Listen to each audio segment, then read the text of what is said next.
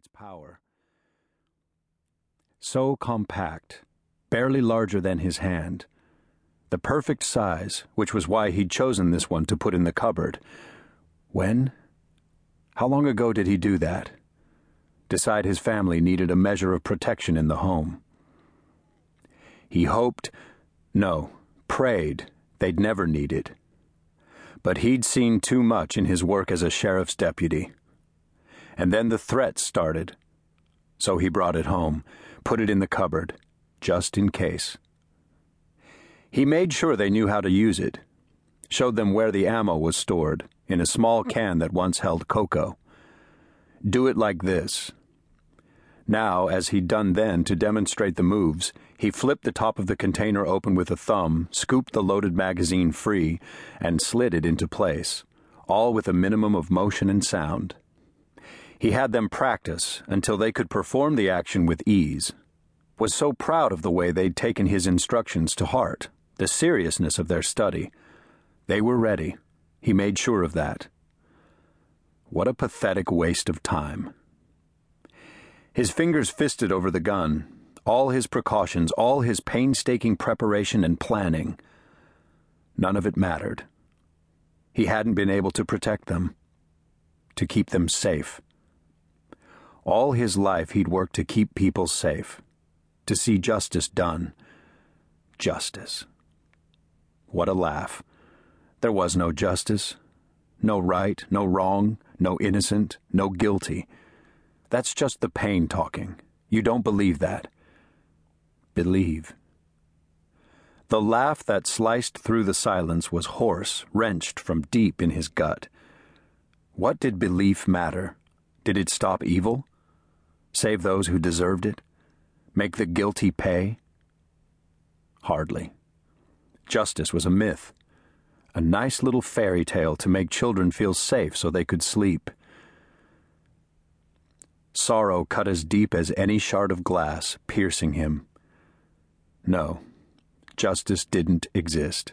He'd been a fool to think it did. There was only... His gaze lowered to the cold steel in his hand. This. There was only this. He shifted the gun in his hand, letting it settle into place, nestle in his palm, supported by the finger that lay along the barrel. Single action, semi-automatic, a masterpiece of precision. Reaching with his other hand, he gripped the barrel, slid it back, and heard the round chamber, the sound equal parts comfort and caution, allure and alarm. One flick, one small motion, and the gun would be ready. Ready for what? What are you doing? He drew a deep breath. What was he doing? A single movement, a tiny click told him the deed was done. The safety was off. What was he doing? The one thing he promised he'd never do. The one thing left that he could do. Stop the pain. Forever. Chapter 1. A quote from Morris Mandel.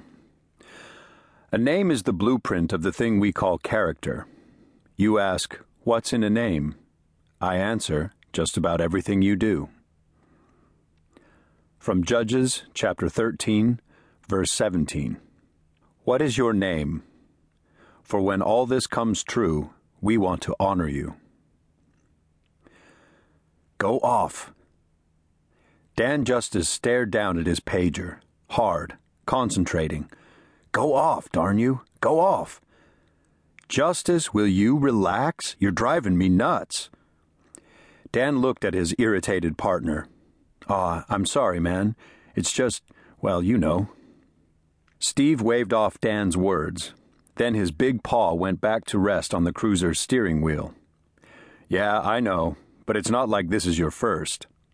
Dan couldn't restrain his crooked grin. Not like it's my 10th, either. Steve's brows arched under his hat. Though few sheriff's deputies wore the hats anymore, Steve seemed surgically attached to his.